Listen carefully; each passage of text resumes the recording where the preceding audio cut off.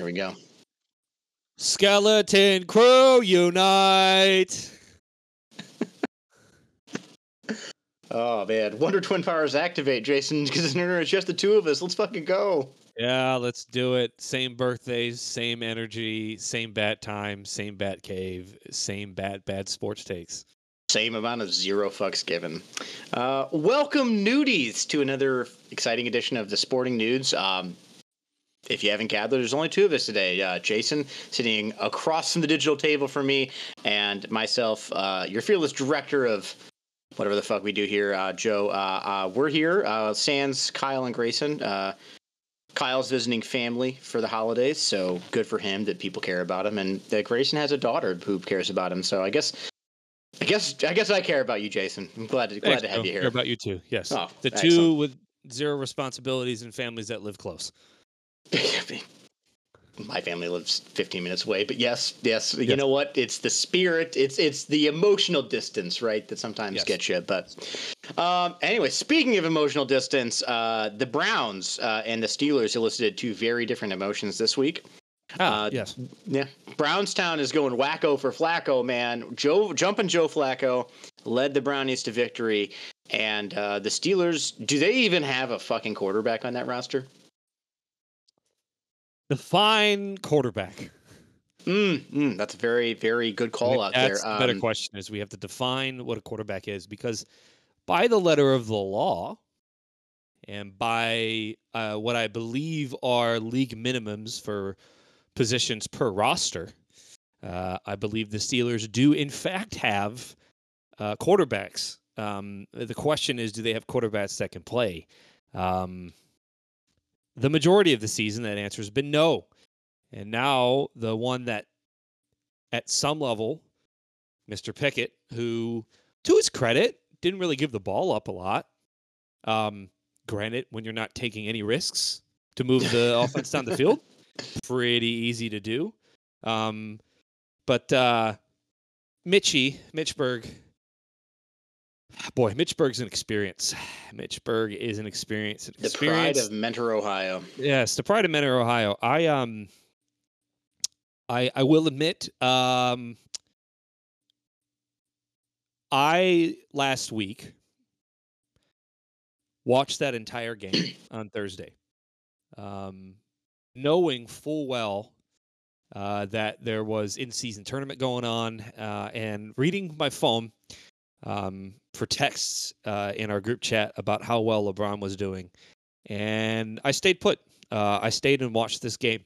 Now, most people might, point that out as true fandom, right? If you stay with your team when they do well, you have to stay with your team when you're doing poorly. And you have to, sit there and watch and, take the wins and losses as they come. I would like to say that in this group chat, Kyle called out that he was sitting next to a Steelers fan who complained, and I quote, "Could you imagine being a Steelers season ticket holder and watching them lose to the 2-10 Patriots?" Kyle almost lost his mind because, as a Browns fan, hearing anyone, let alone a Steelers fan, complain about losing seasons is super depressing. And I just want to add that is what triggered Jason to absolutely just the entire night, the entire sports conversation. His world was how bad Mitch Trubisky and the Steelers were, even though all of us were very enthusiastically praising LeBron James' godlike performance at 39 years old in the in-season NBA season. And you couldn't get beyond Mitch Trubisky's pitiful 190 yards and just, the 4th and 2 where he just decided to chuck the ball like Trevor Bauer throwing from fucking the pitching mound into center field. Just yeeted that thing down the field. I don't know if that was like a hot call at the fucking offensive line, when they lined up, but I don't know. You guys were claiming for Matt Canada to get fired. Now that is not a Matt Canada play, I might add. No, yeah. Yeah, well, good point. No, what I did realize, though, is my time is valuable. And the next time a superstar, a legend of another sport is doing something special, if my team looks like absolute hot trash and complete garbage, I'm switching to TV. And I don't think that makes me a bad fan. But yeah, it was. Listen, as a diehard Browns fan, I have absolutely had those moments on a Sunday at, I don't know, let's say about 1:20. Right, we're not talking deep into the game, where I realize, I've got yard work to do. I have to go do something with my life, or maybe my own depression has me beaten down. I don't need the Browns adding on top of it, and I'm just going to do something positive for myself and just press the power button and walk away. We all have those moments. What's insane is that your team is still 7-6. I know. So you have a chance to still have a winning record. But after what you've seen the past couple of weeks, I think I know the answer to this, but I'm going to ask it. Do you think you lose out and finish with only 7 wins? That requires 4 straight more losses, by the way. Yeah, you know what? I think so. Here's why I say that there is a chance. If you look at it, what a pretty weird stat, they're the 7th worst in the league at points per game at 16.2. They're the 7th best at giving up points per game, but it's at 19. So, when you're only scoring 19 points or 16 points a game, but only giving up 19 points per game, what's wild is, like, if you look at some of the defenses, 49ers, the Ravens, the Chiefs, and the Cowboys are up there in the top 4. But then 5th and 6th are the Vikings and the Bills. So, like, those, I'm going to separate the Bills for a second, because I don't know what the hell is going on with the Bills. The amount of talent they have. You're on mute, Jimmy. Oh my God, rookie move there. The Bills are by far the most frustratingly inconsistent team, because on paper they're better. Yeah. They're better based on previous performances, and when they're on, they're on. But when they're off, no one looks happy in Buffalo. And I know a lot of that's because their expectations are touching the ceiling, and they're barely treading water right now. They were 6-6 going into this weekend, and man, you have to. I'm going to go on a side tangent on Buffalo here. If you're a fan of the Bills, and I previewing our ending segment here, we're going to be talking about teams we root for that aren't our favorite teams. I might have a soft spot for the Buffalo Bills, and you have to be looking at this as a potentially lost season in a league where you can't have lost seasons. It's the way I felt about the Browns before Joe Flacco came in, swooped in his former Raven wings, and just flew in and saved the day by throwing for over 300 yards.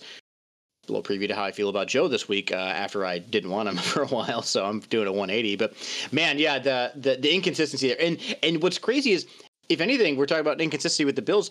The Steelers have been consistent, and they found a way to win. They've been consistently scoring, you said 19 points, and just barely keeping the other 16. Team from scoring more. Oh, I'm sorry, 16. So they score 16, they give up 19.2. Oh, I apologize. I had those numbers slipped in my head. But what's strange about that is that, that's why I think, also weird stat as I'm looking at it, the Vikings somehow with their record actually give up less points than they score. So take that for what you will. Wow. I think a 3-0 game has a lot to do with those averages. But in any event, it's kind of like what I've been saying about the Steelers all year is that, to your guys' point, like you say, they always find a way. And they have, when you look at it, they're 4th in the league in turnover differential. They don't have the most turnovers, but that's what matters, right? Is that they're not turning the ball over, but yet they are getting turnovers. But that's why I said, I felt like it was fool's gold all year, because when you look at their turnover differential at 10,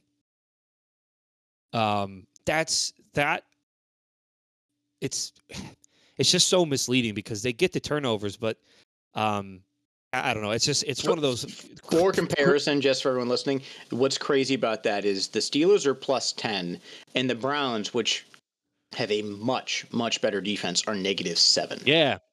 And I think that really comes down to total defensive yards, right? The Browns still have given up the least amount of yards and are still top in the league in giving up the least amount of yards per game, whereas the Steelers, they've improved a couple. couple positions over the last couple weeks, but they've given up over 1,000 yards more of total offense than the Browns have this year. And they give up about 80 plus yards per game more than the Browns do. It's right? crazy. So, the Browns have given up 3,400, and then the Steelers are sitting down all the way down at 4,483. So yeah, almost exactly 1,000 yards. Which is crazy. But the Steelers have more turnovers. Part of that is the style of defense they play. The other part of it is the Browns have given more turnovers up, right? So that differential is obviously going to go down when you turn the ball over more. And a lot of that, to your point earlier about Kenny Pickett. Kenny Pickett didn't turn over the ball. He played very safe football. Matt Canada played very safe football. And what I wonder now a little bit is as the season goes, and we're going to see what happens at the end of the year, but are Steelers fans going to retroactively say, you know what, Matt Canada did the style of offense that this team needed to win football games, and that was control the pace, control the ball, control the outcome. And now, to be fair, I don't think they've played a very drastically different style of football since Matt Canada's left. The big difference is Kenny Pickett isn't there, and Mitch Trubisky's throwing 80 yards on a 4-2 with the game on the line. So, yeah, and I think if you look at Pickett's first game without Canada, I think part of that was the team had something to prove. When there's a change, sometimes you walk into a game with a load of hype, and also you're playing a team in the Bengals that really, who knows what the hell they are, right? Like, it's kind of the story of the AFC North if you separate, well, maybe not the whole AFC North, because I think we know what the Ravens are, right? But when you look at is what they are. When you look at the Browns, you look at the Bengals, you look at the Steelers, you just don't know what the hell you're like. What do you like? You don't know what you're getting every week. Outside of the Steelers' offense is going to be inept. The Browns' defense is going to be incredible. They're going to stand on their heads, and with the exception of a couple bad games in the West Coast, like they've done theoretically well. Not theoretically. I mean, it's not. They're literally league leaders, so they've done incredible all year, right? So yeah, I mean, do they lose 4 in a row? It's definitely possible. I don't feel good about this week against the Colts. Mostly because they've got a tough schedule. Colts, Bengals, Seahawks, and Ravens. And the Ravens is going to be a tough game. The benefit there is that are they resting? Are they playing a little, because they're locked in? Right. The Bengals have not been an easy – everyone thought they'd be a pushover after Joe Burrow. They've not been an easy out. They've been fighting every game. They got hot. They started to get hot at the right time and unfortunately lost Joe for the season. And now they've stayed relatively competitive. Are they good? No, but they're competitive. And that's kind of how I feel about the Colts. The Colts could have just handed in after Anthony Richardson's injury, and Gardner Minshew's done a good job of keeping that team in football games. Their defense has played fairly well this back half of the season. So I think you look at the Colts, Bengals, and the Seahawks and say, those are games where can you get away with scoring 16 points and winning? And the answer is probably not. Unless your defense holds them to less. Only against the Bengals, I think, would be the only one of those first 3 that we talk about where they might have that chance to hold that that offense to less points. Because Jake Browning had one good week. I think he showed what he was the week beforehand. Well, I agree. But the Colts in Indy is going to be tough, especially because even with Gardner Minshew, the Colts seem to have a much better offensive flow. In Seattle is going to be really, really rough. But yeah, I mean, if the pace continues where it's at, the Ravens have a chance to be resting a lot of guys in that last game of the year. Oh, absolutely. And if they're not, I'd be surprised. Yeah, and here's what I'll say. It will depend on how much that team likes Mike Tomlin. Because if they're going into that final game at 500 and the Ravens are resting people, if they really like Mike Tomlin from a team standpoint, right? If the team is bought in on Tomlin, the team wants Tomlin to succeed, they're going to do everything in their power to win that game. But 8-7 will not be good enough to make the playoffs. And 8-7 it's going to be between Cincinnati and I think Cincinnati and Pittsburgh for who's bottom of the the AFC North, and that last game might. Well, we'll have to see what happens with the Bengals the coming weeks, but. Well, and then flip over the Browns a little bit. Their back half schedule is a schedule that's very winnable. I don't. They've got 4 games left. I do not think they go 4-0. I think I'm going to be honest. Anyone who thinks they can go 4-0, I'm afraid. Anyone who thinks they will go 4-0, I think is kidding yourself. Joe Flacco looked very good.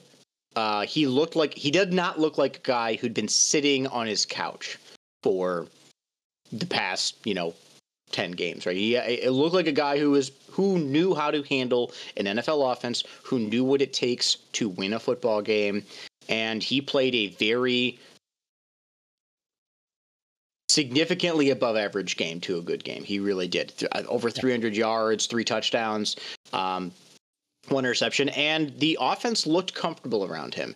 What is going to be very difficult, they've lost now multiple tackles. Jed Wills is out for the season. Yeah, both their tackles are going to be backups guys right now. That's very, very rough.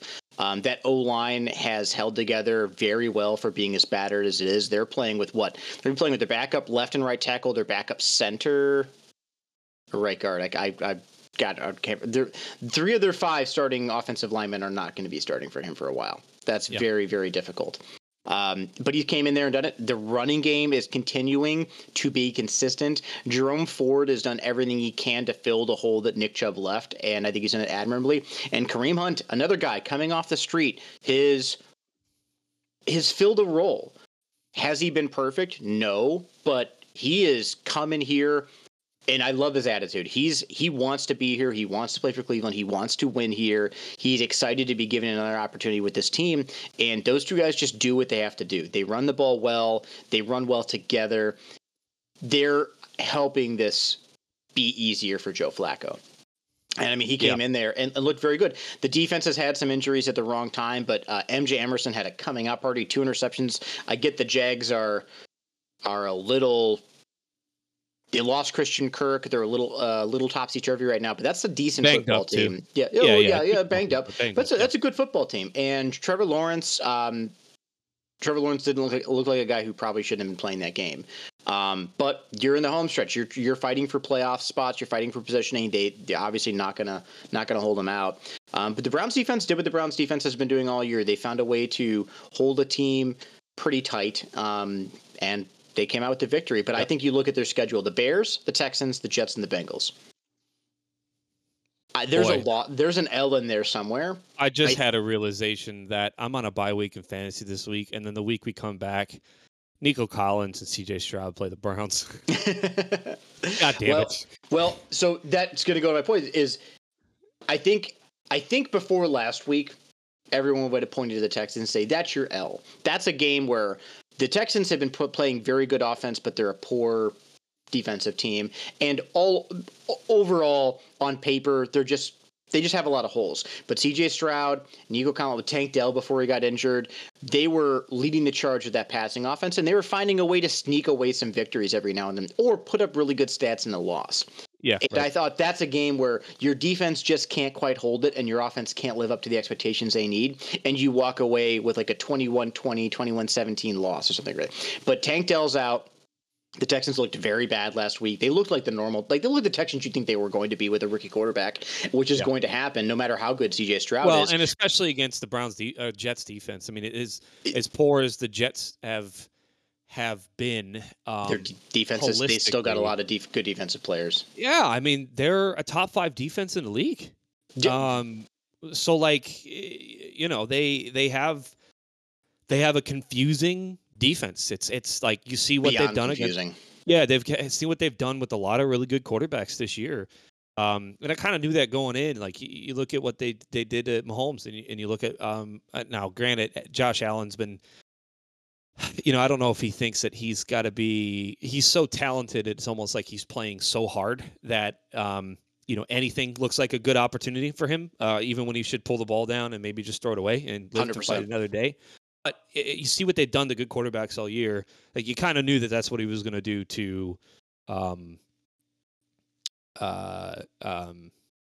C.J. Stroud, right? And when you look at the Browns playing the Jets, like I'm not to say that, the Jets are gonna, run away with the game, or I'm sorry, not to say the Jets are gonna get completely blown out or all that, but I think the difference with a veteran quarterback like Flacco is, like, what does C.J. Stroud and Patrick Mahomes and Josh Allen all have in common? Wildly explosive, wildly athletic. They can drop the ball into the tightest of margins. And it's almost like the Jets use that to their advantage when they're playing these teams. The difference with Flacco is he's older, he's more mature, and he's, I don't want to say game manager, but he's more of a game manager than a game breaker. Whereas Mahomes and Stroud has, in his early career, shown he's a game breaker, and Josh Allen have shown they're game breakers. Their explosiveness and their talent has the ability to create plays and blow plays up, and the Jets defense is so disciplined that they can stop that. Whereas the Browns just have an overall, maybe it's not the best offense in the league, so don't take me wrong. And as I'm saying, like, they're the best offense, but they're so disciplined. And Stefanski, you can bitch about his calls. He makes some questions. He still does some questionable shit every weekend, and I know that. But what I'm saying is, if you had a rookie quarterback and DTR in there, I think that's a loss. Oh, well, yeah, I would think I overall agree with you. Brooklyn and Stefanski. So I overall I'm a very big Stefanski fan overall. I think if anything, what their Browns 8-5 record, what that turnaround from last year shows in how they've been able to manage and win. They've won a football game with 4 different quarterbacks. Yeah. I think what that tells you is how good of a coach he is. How good of a head coach he is, right? Are there every now and then times I just am like, why did you call that play? Absolutely. Everyone feels that way. I don't know the game plan. I don't know what the call should have been or was supposed to be sometimes. So absolutely, yeah, everyone feels that way. But my God, what I'm beginning to appreciate more about Kevin Stefanski. Take Kevin Stefanski, put him on the Bills, put him in Kansas City, put him in even Jacksonville, right? With Trevor Lawrence. I think he's talked about as a fantastic coach. Sure, I think he's talked about as a, now he's not Andy Reid, but is he Sean McDermott? Is he Doug Peterson? I think he's on that level. I just think that when you hear about great coaching, it's always tied typically with either a great quarterback or a great offensive mind that can run their system. And Kevin Stefanski's had to have, my God, I don't even know how many starting quarterbacks he's had off the top of my head, but it's double digit. I want to say I got to think if it's not double digit, it's really close. I could try and rattle them off, but I'm not going to. No, let me say he's had Baker, Jacoby, PJ, Jim Brown Walker. Yep. Joe Flacco, Jim Brown Walker. Paul Jim Brown Walker. DTR, Joe Flacco, Deshaun Watson. For a game. Yeah, I mean he's had at least 8. I want to say 10. I have to go. I think he did have Case Keenum. Oh, Case Keenum. Like, so right. So you talk about a guy who he not only is he won Coach of the Year, but he's very well on track to be in the running this year. And you look at his entire track record here in Cleveland, and the guy's had over 10 starting quarterbacks. Yeah, and I think he'd be close he's great. Year. I think he's just going to get D'Amico Ryans is going to absolutely win Coach of the Year. But I see what you're saying. Like, no, I think head coach of the year is going to be residing in Mike Daniels in Miami. You think so? I think I think the level of attention that's on that team. Well, sure. Yeah, that's true. I was just saying, I think with the level of attention that's on that team, how out of his mind Tyreek Hill is playing, and how quickly that turnaround was that Mike McDaniels did in Miami. And sure, maybe there's a little bit of recency bias there, and maybe they're going to look and say, well, we want to find a new person, a up and comer or something like that. But Mike Daniels is still an up and comer in my opinion. He's still relatively new, but if I'm the NFL, I want people's eyes on Miami because it's arguably the most fun product the NFL has right now. I'm trying to think of a better if there's a game on and it involves the Miami Dolphins, I'm interested. Right. Yep. I can't say that for Jacksonville. I can't say it. Can you say that for the Chiefs right now? I mean, you're interested in Patrick Mahomes' meltdown like Kermit the Frog. Oh!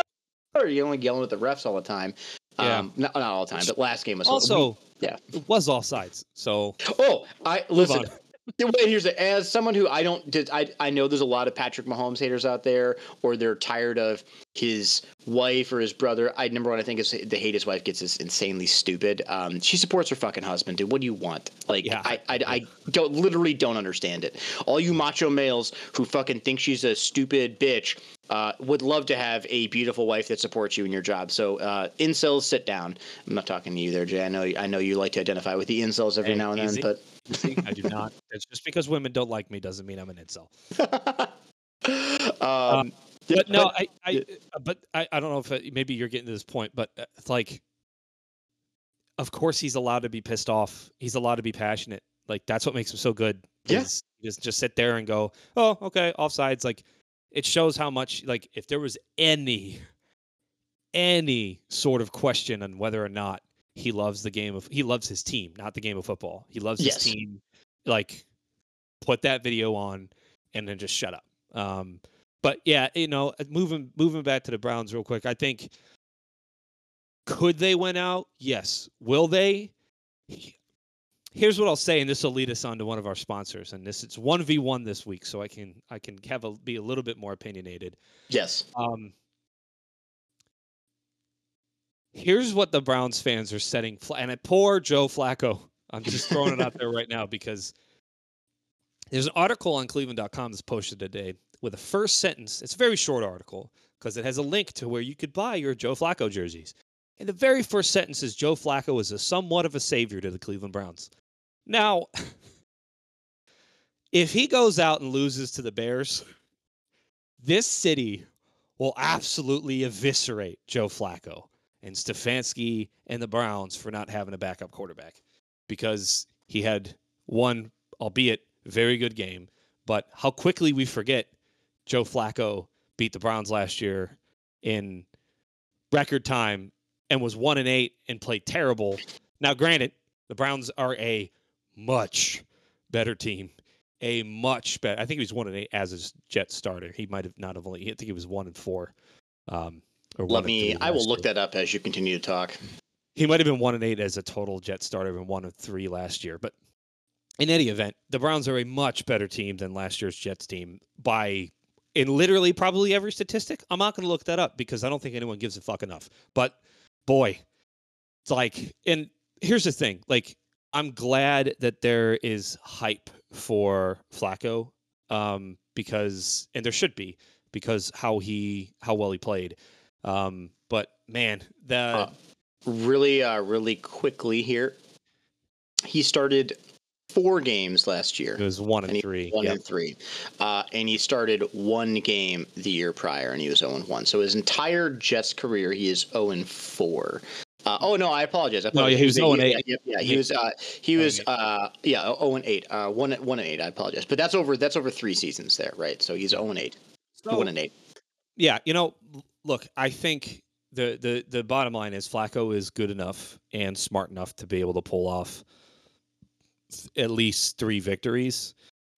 The question is if he pulls out 2, is 10 wins good enough to get the wild card? Should be. So, well, one on this. So I liked what I saw from Joe Flacco. I will admit that I was not on board. I was very much you know what?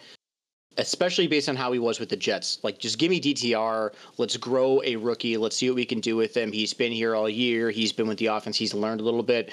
I am now 1,000% sold on the veteran leadership and the veteran presence that Joe Flacco can provide in the pocket.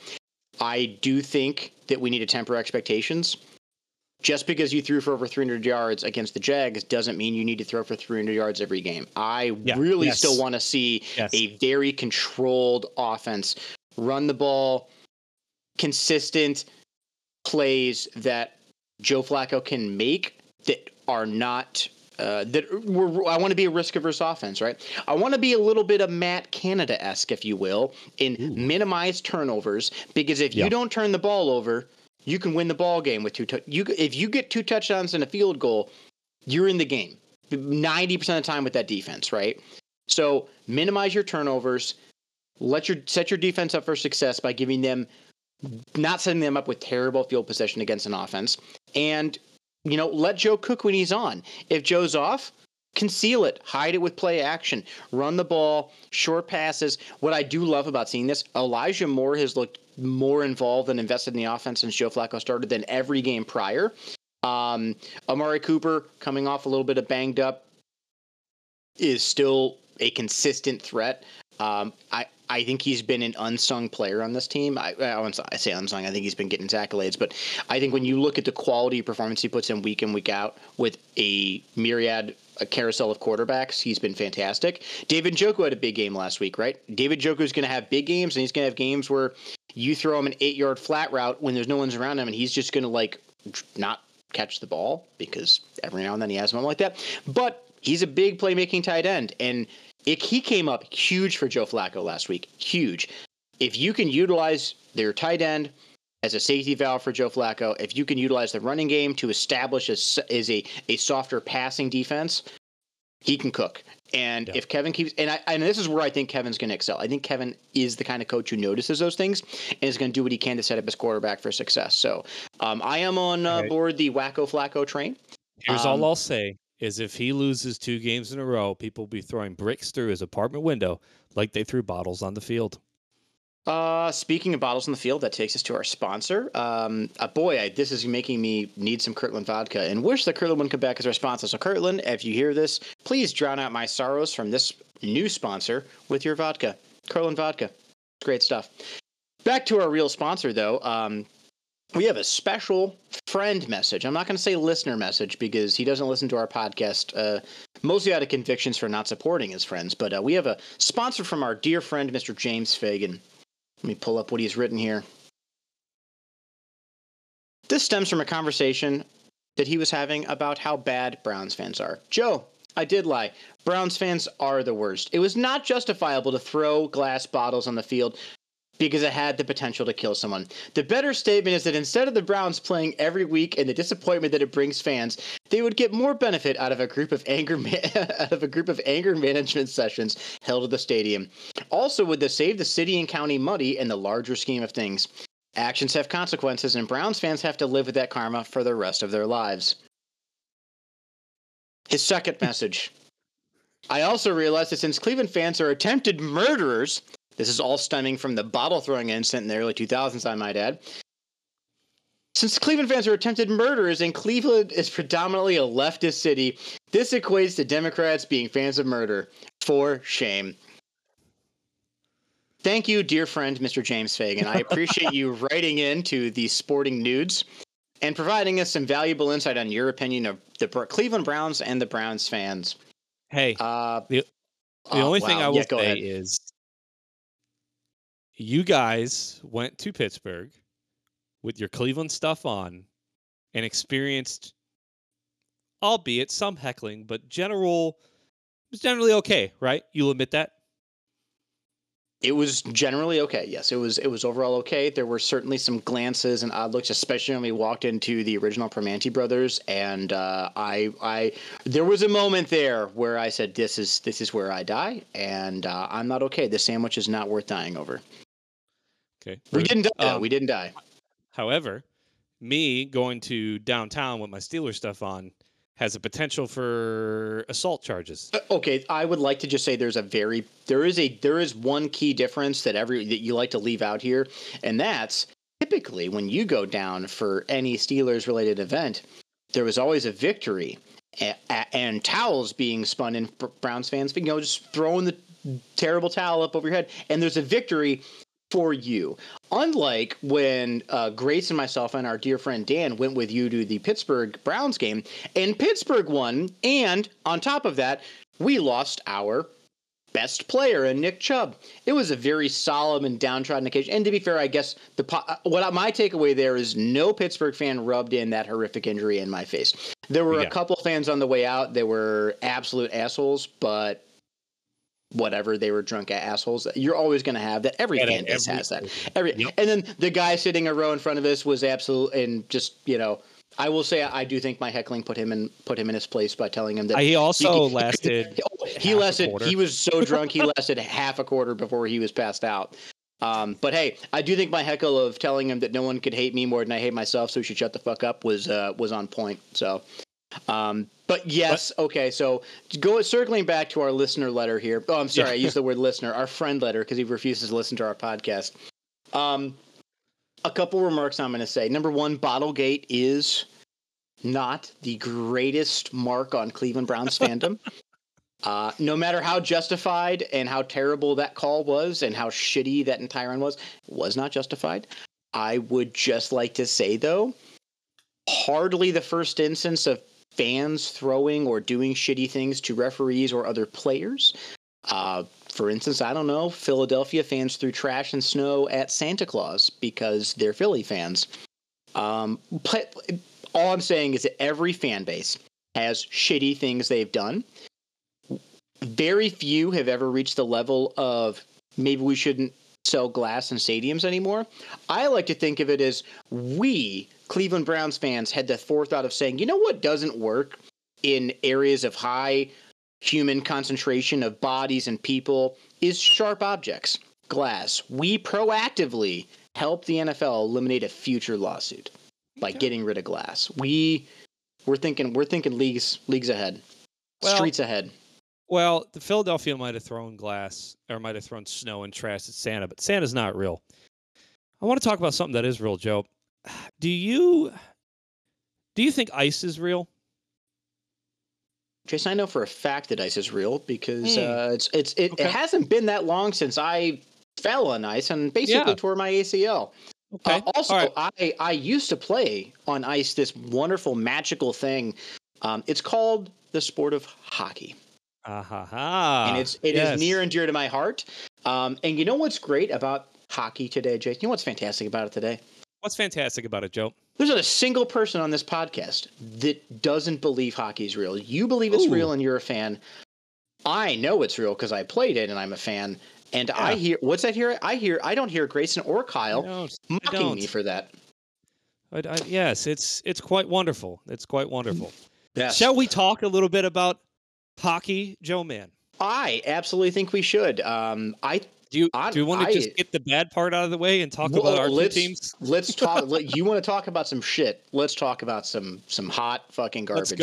Let's go. In the wide world of sports, just for anyone who's relatively new to Fagan, for instance, who's new to listening to our podcast, who I'm sure he will listen to make sure I sponsored him out.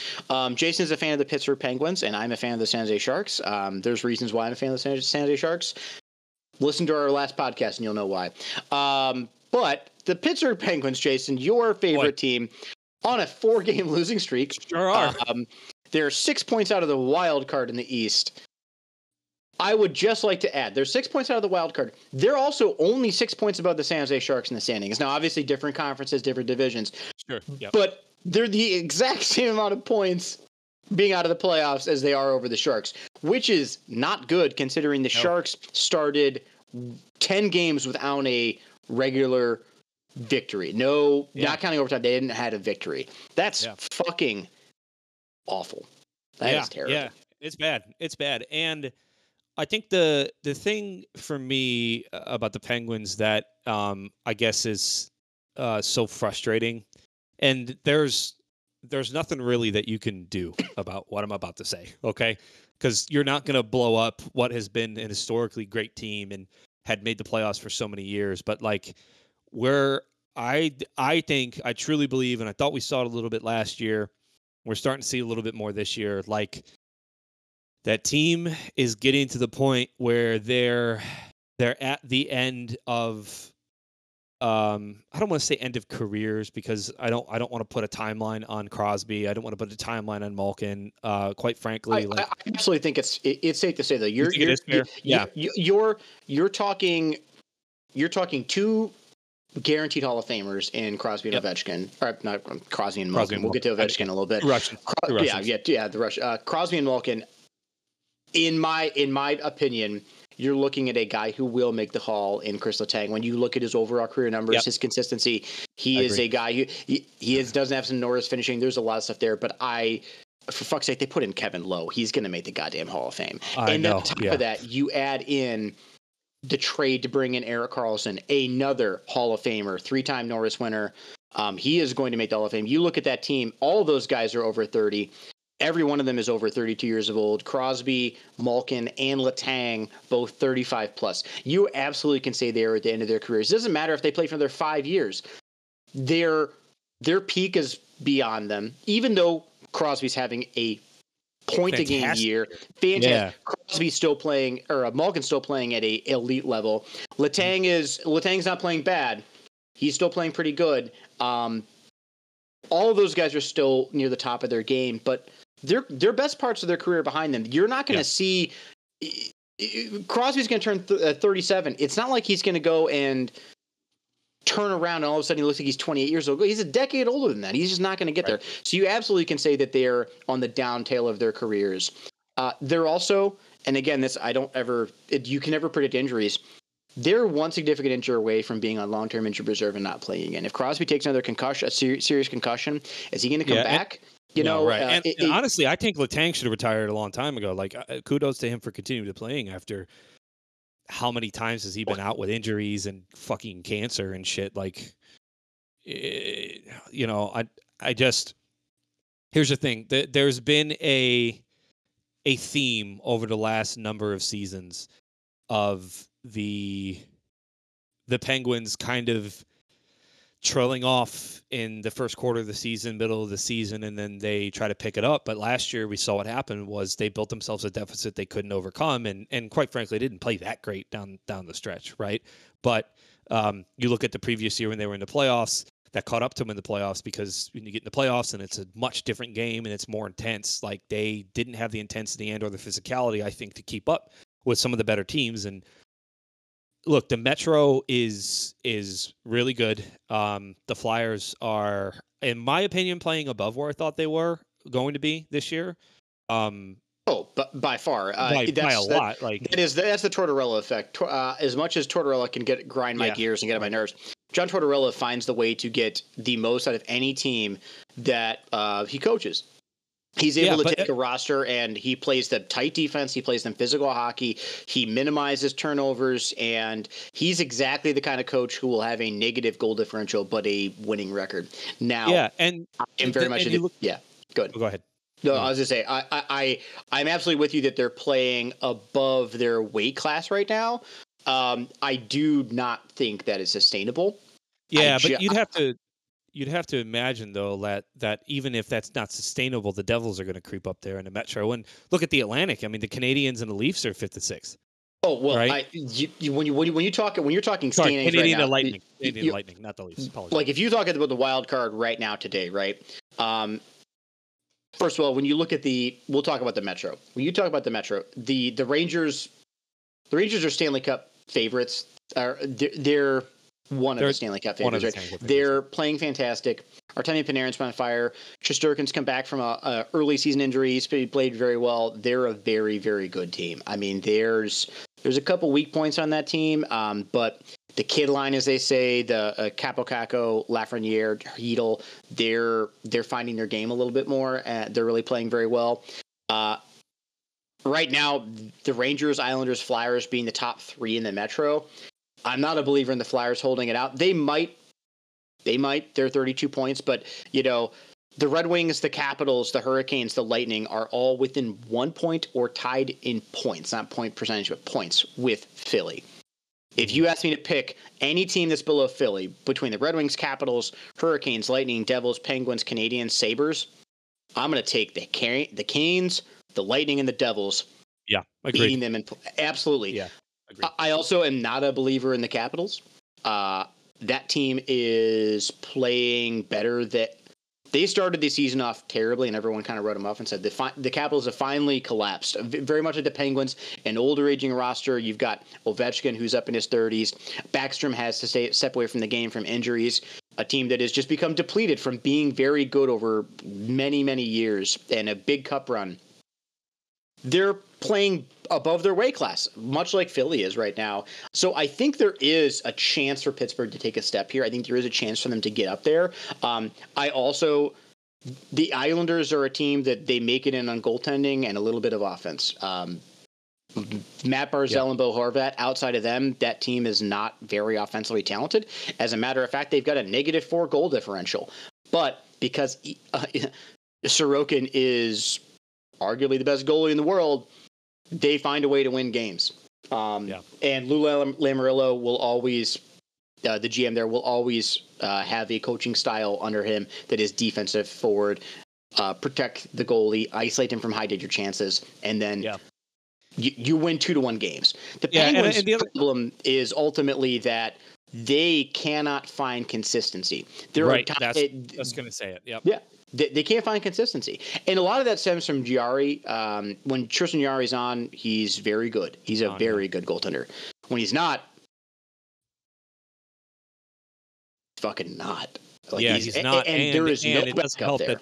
Correct. There's no backup there, and it doesn't help that the blue line is not the best in the league, right? So when Yari's not on, it's not like he has a ton of support in front of him to keep him from having to face a lot of shots and stand on his head. And I don't here's the other bad part, admittedly, and this is damn you NHL and blackout rules. Admittedly, I don't get a chance to watch the Penguins a lot. So a lot of my basis on the Penguins are the national games they play and Game Tracker. Because in Cleveland, we are in both the Penguins and the Blue Jackets market. So I can't watch any local hockey teams. Unless you're sailing the high seas of piracy. I've never done that before, I might add. Never. Yeah. Me neither. Not even once. I've never even thought about it. Actually, I don't even really know what you're talking about. But absolutely. That being said, they're streaky. And that is not sustainable in a long season when you have so much strength at the top of the Metro and the top of the Atlantic. And you've got teams like the Devils who are underperforming, who, I don't know, do the Devils turn it around and, get themselves back up to third? Maybe. But even if they don't, you have to think the Hurricanes are going to do it. The Lightning are going to pull it off. And I'm not sold on the Lightning. I would bet on the Hurricanes over. The Hurricanes problem, the Hurricanes are a great team. They're a goaltender away. And you could trade away for a goaltender. You might be able to get better goaltending a little bit down the stretch. But I believe in two parts of their game. I believe their offense is consistent enough. I believe they're a very defensively sound team. And I think if you can find somebody to replace Freddie Anderson is still, I believe, still on the IR right now. I mean, if you find a consistent goaltender, sure, I think that team can take off. I'm a big Rod Brind'Amour fan. He's one of my top. He's probably my top 5 coach in the league. I think he's just that good. That's really good to talk about coaching. Earlier in the year, I was very much of the opinion that if the Penguins need a shakeup, they're very handicapped on what they can do with a trade based on the salary cap, but you can change a coach.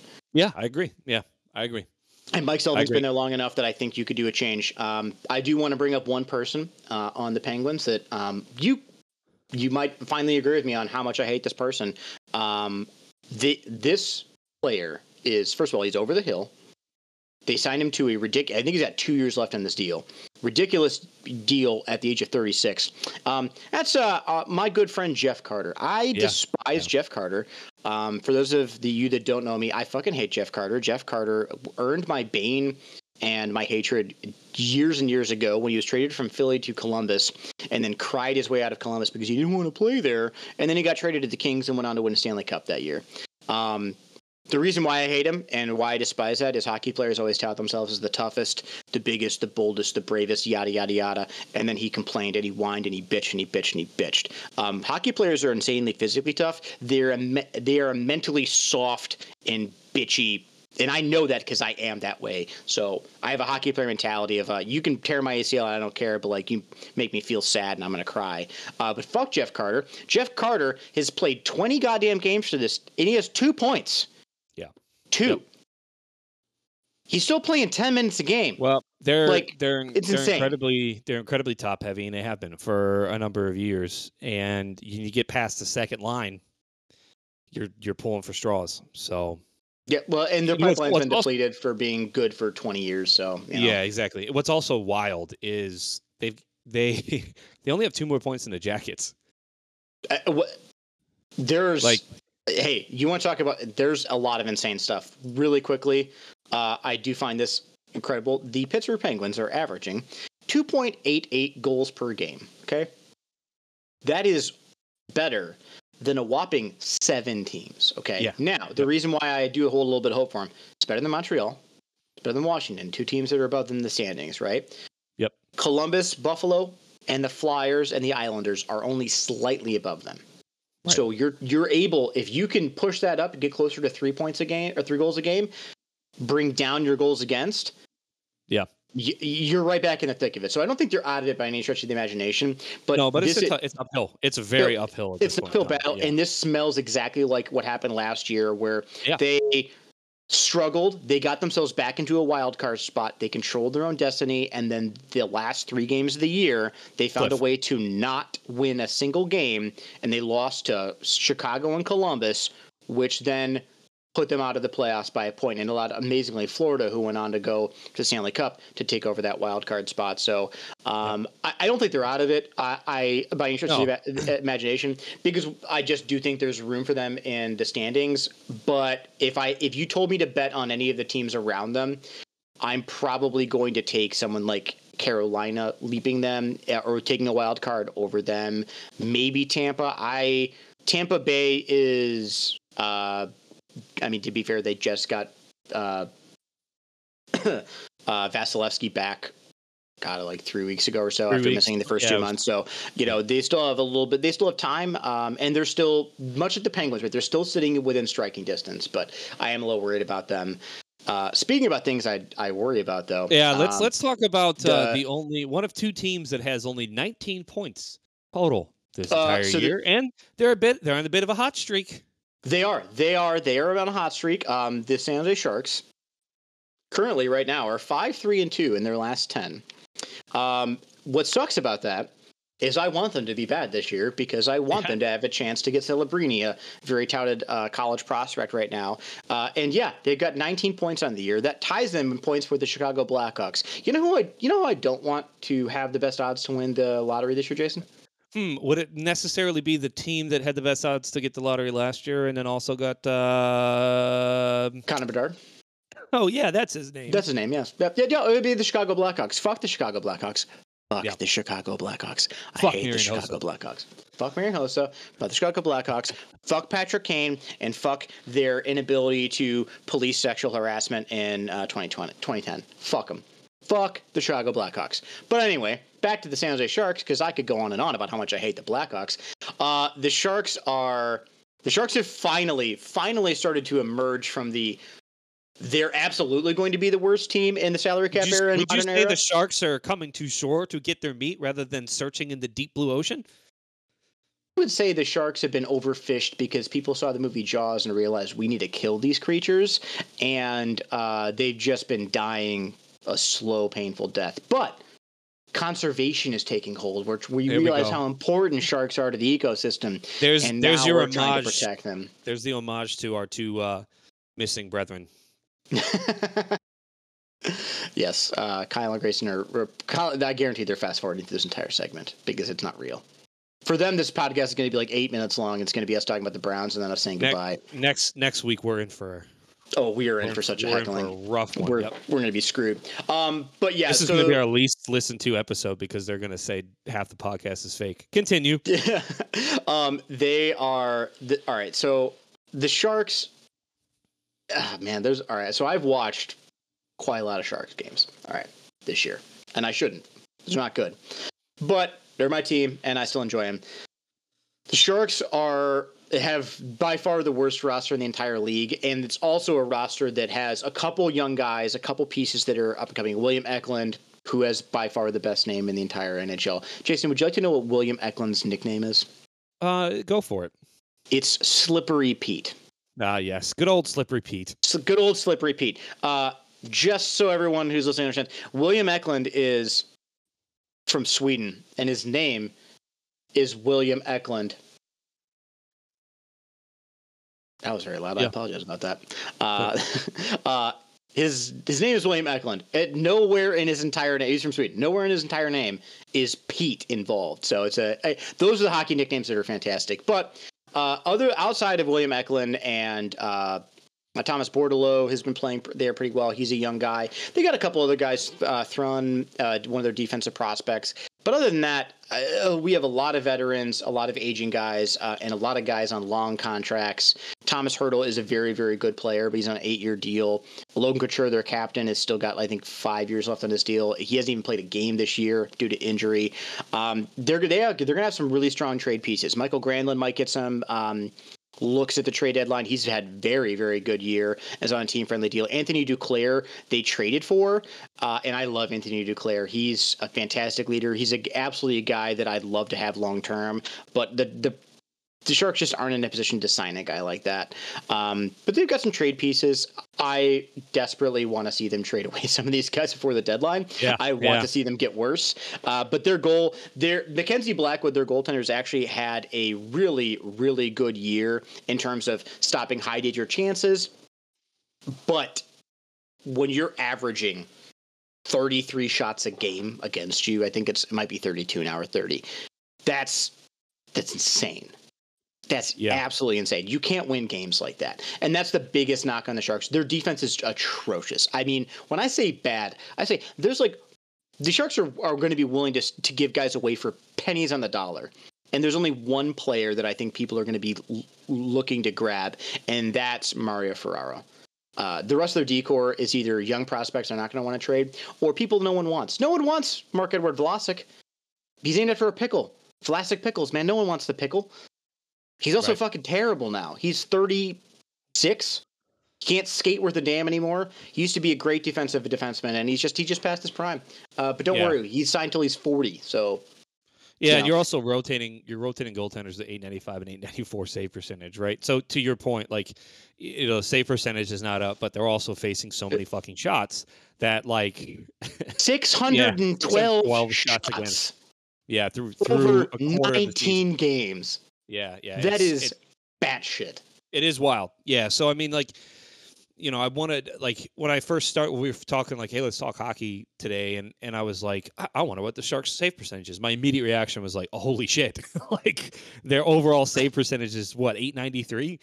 That's bad. Yes. That's really bad.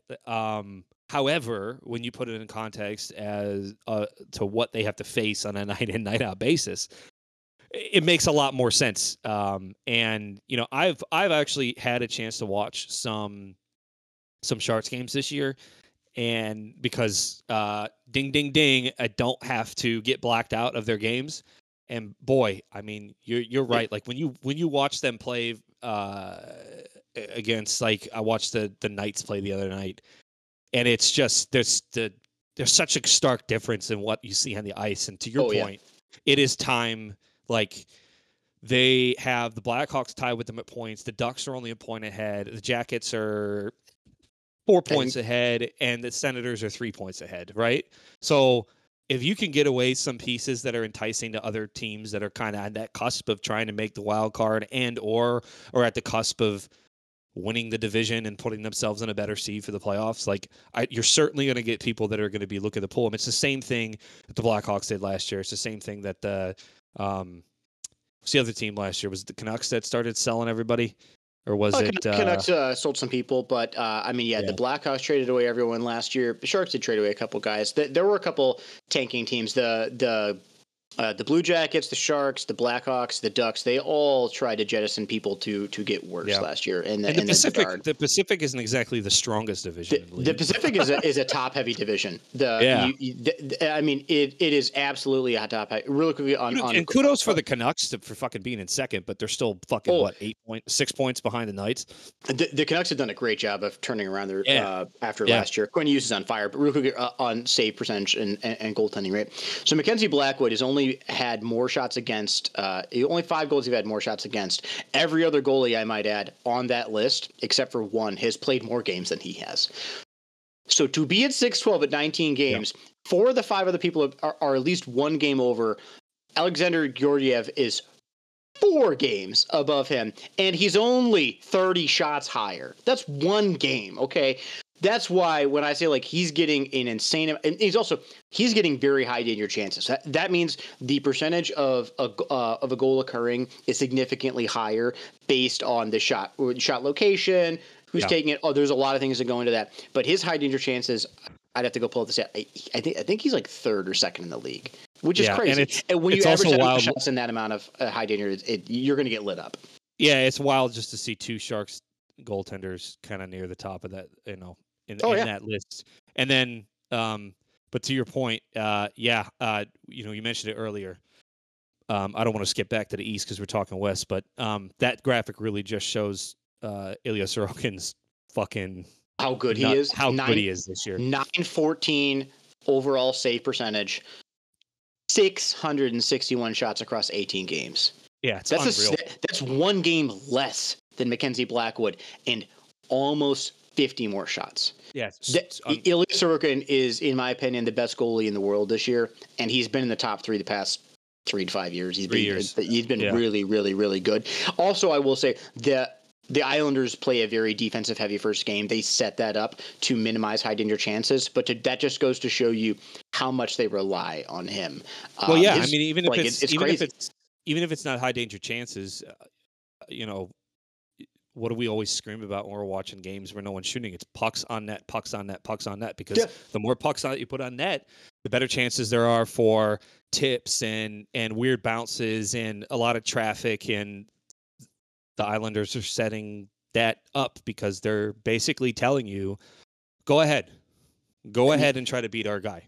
Throw a crazy angle from throw a crazy shot from the board across, the right face-off circle with bodies in front of it. We're not going to let you shoot it from the slot. We're not going to, throw a point on that. The OTs. The OT, they've got 7 OTs. 6 overtime losses. He leads the league in overtime losses, right? Yeah, that'll also increase your shots, right? So certainly it's crazy when you look at 6 overtime losses. I'd have to go look and see how many overtime games he's played in general, but to have 6 overtime losses is brutal. They actually spoiled the Maple Leafs in overtime the other day. They won 1, so I know they've at least played in 7. Speaking of the Leafs, real quick, who's starting for the Leafs right tonight, right? Is our good buddy Matt Murray back in net tonight? Is he finally back? It's your good buddy. Who's your favorite goaltender for the last number of years of the Sharks? Oh, for the love of God! Say his name, Joe. No, I refuse. I refuse to. Say it out loud. Say it out loud. Say it for the listeners. Martin Jones is starting tonight? Hold on, I need to go look at that. Is he really starting tonight? Yeah, he's starting tonight. My God. Ugh. Martin Jones actually came up. Man, how the hell he was doing? My God. Did he win tonight? Okay, I'll need to look at that. Oh my God, he did. Yep. Oh my God, Martin Jones won a game in 2023. Yep. Okay, well. Man, the fact that the Leafs even by the way, Martin Jones is literally he's a month and a week older or younger than I am, okay? And I hate that fact. I hate it because it means I'm slowly aging out of my NHL career. Not that I ever had one or anything, but my God, fuck Martin Jones. Ugh. Anyway, all right. So yeah. I had to bring that up. I've been saving that little nugget, dude, the whole fucking time. That's a great fucking poll that made me super depressed. No, but so you were talking about the standings. So really quickly, do you have who is your biggest disappointment for this year, and then also who is your biggest surprise, maybe a cup contender, someone that you're excited to watch night in night out? My biggest disappointment is am I allowed to say the Ottawa Senators? They would absolutely agree with you. I think that's everybody's biggest disappointment, man. All of the hockey talk, you and I had a chance to take a couple longer trips and listen to all these podcasts in the off season about what we were talking about this year. And I bought into the hype of the Senators. I know the Senators fans bought into the hype of the Senators. I didn't think they were you look at the Atlantic Division. I don't think it's pretty clear they weren't going to be, 1, 2, or 3rd. Right. But for years we've been talking about the Lightning are going to have a fall off, right? And this is the time for the Senators to get themselves up. And the Red Wings took that spot. Red Wings took the spot of what Senators were going to be, right? Well, I think when you look at rebuilding teams that were on roughly the same timeline, right? You've got Detroit, Ottawa, Buffalo, right? All three of them roughly the same. They're acquiring young players, they're acquiring picks, they're drafting, they're getting talent, and you look and say, well, some of these teams have to move up. And some of them have to drop down, right? Everyone for a while had several teams pegged. Hey, at some point in time, Tampa, to your point, is going to run out of gas. They're gonna burn, and we're seeing a little bit of that. They haven't quite fallen off the cliff or anything like that, but you're seeing Pittsburgh, you're seeing Washington, right? You're seeing those teams drop a lot. There was a lot of question about, hey, what's going to happen with Boston? Bergeron and Krejci both retired. They had a record-setting regular season last year and then lost to Florida in the first round. What happens to them? There was questions about them last year and this year. Boston sitting at the top of the Atlantic with 39 points. They're playing extremely good hockey. Not everyone dropped off the way you thought. Washington is still competitive. Pittsburgh, still competitive. You could debate whether they're playoff contenders or even... Yeah, but they're still competitive. They're still competitive. Yeah. So who's able to fill that? Well, the multiple gaps people thought about just aren't there. So if there's one or maybe two spots, who is going to fill them? Detroit had a down year last year. They didn't take a step forward the way they thought. They go and they get Alex DeBrincat. They just signed Patrick Kane. I hate Patrick Kane, but they just signed him. And they're making a really big push to make the playoffs. At minimum, they're going to be playing competitive hockey down the stretch all the way through March and April. But I think they have a very good chance of making the playoffs. They have a positive goal differential. They're overall playing pretty consistent hockey right now. Their goaltending has been very interesting. Ville Husso has been playing pretty well. Alex Lyon, who was on the Florida Panthers last year when they went to the Stanley Cup, playing very well for them. Buffalo and Ottawa. Whew. Yeah, boy. The huge disappointments. Buffalo's dealt with a little bit of injury. Tage Thompson was hurt for a while, but you look at both. DJ Smith has got to be the hottest coach right now or the coach in the hottest seat right now. There is no way in hell he makes it. I don't know how he makes it past Christmas with the way they're playing right now. And Buffalo always starts off in such a weird way. Neither one of these teams, by the way, are 100% like out of it. No. But I mean, you have to think the Senators are more out than they are in by a long shot. They've got. I guess I'm going to correct you. I don't think Buffalo is fully out of it, but Ottawa has less points than fucking Columbus, and Columbus sucks. Columbus is not fun. They're bad, and they're actively not trying to be good. They're trying to be. Well, I don't want to say they're actively because Jarmo Kekalainen is somehow trying to still win games there, even though he needs to sell off pieces, acquire another pick. By the way, Jack Greaves, first NHL victory. I do love me some Jet Greaves, Cleveland Monsters, legendary goaltender, one of the best names in hockey, right? What is crazy though, and the reason why I let's call a little bit out that Ottawa might not be as far out. Do you know how many games Columbus has played more than the Ottawa Senators? Yeah, I just saw that. That's wild. 7 more games, right? That's wild. Yeah. Crazy scheduling right now. So they're 1 point behind, but Columbus has 7 games played in hand on them. Like that's crazy. So my pick is Buffalo. We already mentioned Buffalo. Buffalo. This was the year for Buffalo. Played competitive. They played fun hockey last year. Tage Thompson burst on the scene the past couple years. Everyone thought this is the year they take a leap. I am very disappointed in them right now. If you told me to pick a team, if you told me to bet if does any of those teams make the playoffs, my answer is no. Right. But if you told me Buffalo makes it, you might be able to sell me on that. I just don't know who they jump, right? If we go and we look at it, right, who do they jump that's ahead of them? Montreal, Pittsburgh, New Jersey. Maybe Montreal. Montreal, in my opinion, is a worse team than Buffalo. But are they going to jump Pittsburgh? Quite possibly, yes. The Devils, the Lightning, Carolina? No, all three of those teams are better. So no, yeah, agreed. For surprise, I mean, part of me wants to go with the Coyotes just because they have the Cochina jerseys, which are, in my opinion, the best sweaters in the league. I bought one because it's great. Yeah. I own one. However, I feel like I'd be doing an incredible disservice to hockey if I didn't pick the Canucks as my biggest surprise this quarter way through the season. What they've done in a year of, I mean, you had a fan base that was like all pissed off about the coaching switch last year. Hey, to really quickly go back to our fan letter criticizing the Cleveland fan base. The Canucks fan base is considered to be arguably one of the most toxic in all of hockey. They burned down their city when they lost in the 2011 Stanley Cup. They're rabid. I mean, they are rabid. Now, they love hockey. They love their team, but they're assholes about it. So yeah, and they sold literally everyone that they could. Any player on their team that anyone would pick up for any moderate deal. They signed JT Miller to an 8-year deal and then almost traded him before the deal kicked in place. Right. That's they insane. were doing everything they could to get the first pick. And they are in a really good spot right now to make it into the playoffs. Like, I know that there's a lot of games left. It's a lot of hockey left. Oilers have been disappointing. Flames, guess they've been disappointing, but I kind of think everyone saw or felt like they were going to be mid-pack. But they got 37 points a quarter of the way through the season. They have 12 more points than the Oilers, 12 more points than the Flames. So if you look at just their Pacific Division, they're up there. They have 7 more points than the Predators. They have 9 more points than the Coyotes. And they have 3 more points than the Jets, 2 more than the Stars. So they are second. They'd be second. Actually, they'd be first in the Central because they have more points than the Avalanche.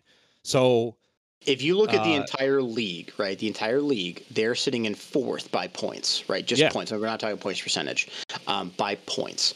They're a plus 34 in goal differential. Wild. Unbelievable. Which is fantastic, right? They're just playing really good overall hockey. Quinn Hughes is arguably the favorite for the to win. First, isn't it? That's first in the league, I think, at 34. I mean, quick glance, I think the closest to him is the Kings at 32. Yes, it is. Oh my God! Yeah. I just looked at the Sharks and I just 54 minus, baby. Negative. You know what's great? The two games when they played 2 games in a row and they lost by 20-3 total points or total goals 20-3 in 2 games. That right there is 17 of those. That's so fucking depressing. That's my biggest surprise, man. I'm excited. I don't disagree with you at all. I'm excited to watch the Canucks, honestly, the rest of the year because, I sort of a soft spot for the Canucks because that's literally the team that's furthest away from anything, right? Like they're the furthest most north and west team that we have, and Vancouver's not a huge city. Like you said, they're vicious and they're fucking rabid about sports. The Vancouver Canucks are very much a like. What's crazy is so the Toronto Maple Leafs are considered to be they're like the Yankees of hockey, except without the World Series, right? They haven't won a Stanley Cup since '67. If you have a comparison, there's a rabid fan base in Vancouver that maybe, let's say, prior to Boston winning World Series, that was maybe be the equivalent of where they're a big market in Canada, the loyal, huge fans, and they're borderline insufferable because of how shitty their luck has been. I'm not going to compare them to Cleveland because I think we're a super special and amazing fan base, and unlike some people who wrote us in, I think we're delightful. But so that's going to take me to my surprise. So really quickly, honorable mention for my disappointment is the Oilers. Part of the reason why I didn't pick them is because everyone's talking about how fucking disappointing they are. And they're 7-3 in their last 10. So they're picking up a little bit of steam, and that's also a tale of, my God, if they got any kind of goaltending earlier on, they wouldn't be in that hole. No. But Stuart Skinner and Jack Campbell found a way to fuck them. Stuart Skinner to a lesser extent, but when you send a guy who you gave an extension to down to the minors. That's you're Jack having Campbell, a year. Having a year. But Connor McDavid, best player in the world. Leon Draisaitl, top 3, top 5 player in the world. You got 2 of the top 5 players in the world, and you can't find a way to have a wild card and be better than the Nashville Predators and the Phoenix Coyotes and the St. Louis Blues right now. That's rough. And they absolutely had Stanley Cup aspirations. I cannot stress enough how important it is for them to play well and win this year. Connor McDavid and Leon Draisaitl are getting close to their deals being over.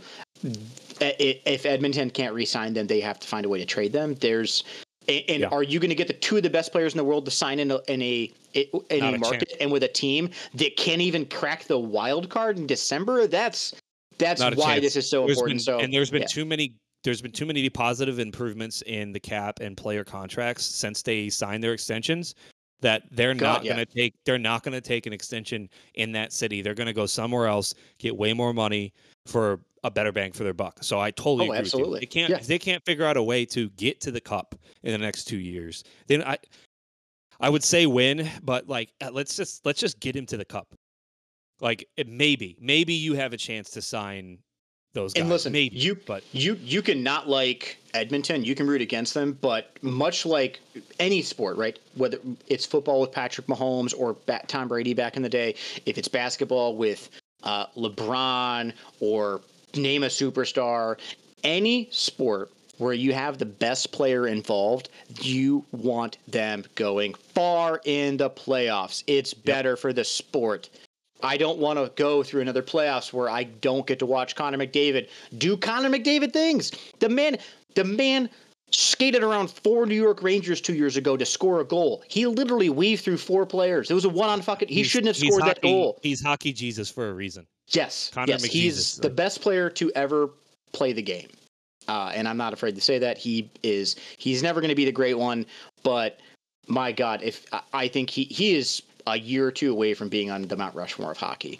But that being said, I will say my surprise is slightly different. I absolutely agree with you on Vancouver. My surprise is 100%.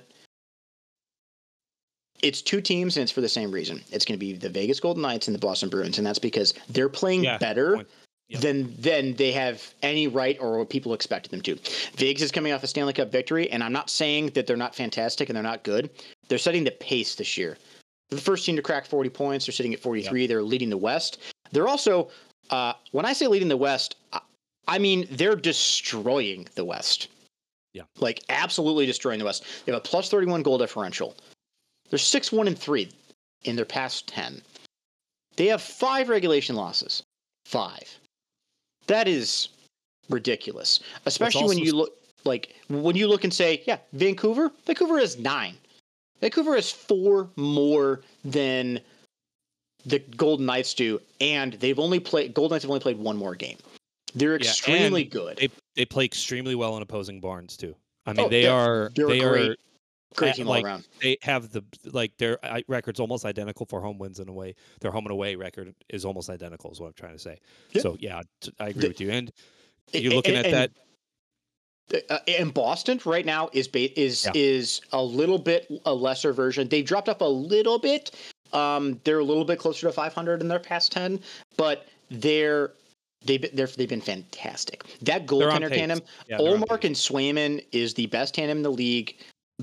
Because night in, night out, doesn't matter who's in net, they're really, really good.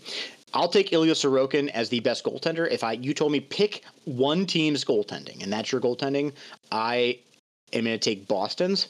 And then, you know who's next? Oh, it's the Vegas Golden Knights with Adin Hill and Logan Thompson, because they're also incredibly good.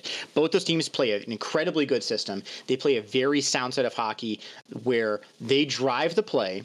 They're not afraid to get physical at all, but they don't rely on physicality. What I love about the way that both teams play these games is, and this is absolutely a knock on Toronto, they don't go get Ryan Reeves to punch people around and push them around. Yep. They rely on their players to help each other out, and David Pastrnak is a superstar, but they have guys playing third line minutes who, going into this season, who's going to step up and replace Krejci? Who's going to step up and replace Brad Marchand? A bunch of no-name guys. I say fully no names, but a bunch of guys who you said, oh, they can't even sniff Brad Marchand's jockstrap.